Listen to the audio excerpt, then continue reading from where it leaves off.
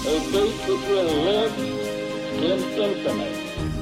We hold these truths to be self-evident. That all men are created equal. War has at all times called for the fortitude of women. I regard myself as a soldier, though a soldier of peace.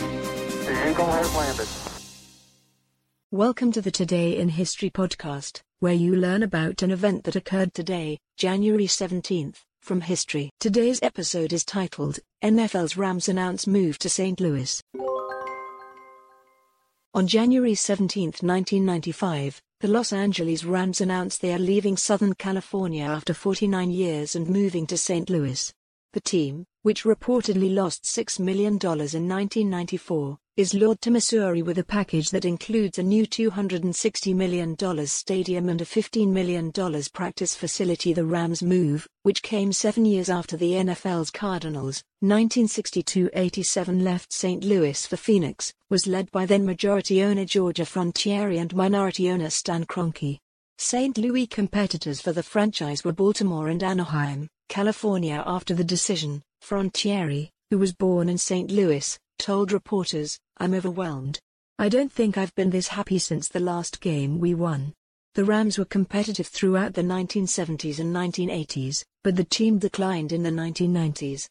From 1991-94, the team finished last in the NFC West after struggling in St. Louis during their first 4 seasons. The Rams had an unexpected season for the ages in 1999.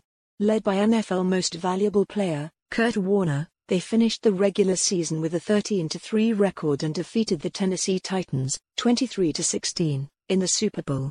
Warner started the season as a backup to quarterback Trent Green, who suffered a season-ending knee injury in the preseason in 2016. The Rams moved back to Los Angeles, a move spurred by majority owner Kroenke, who had purchased land in Inglewood, California for a new stadium.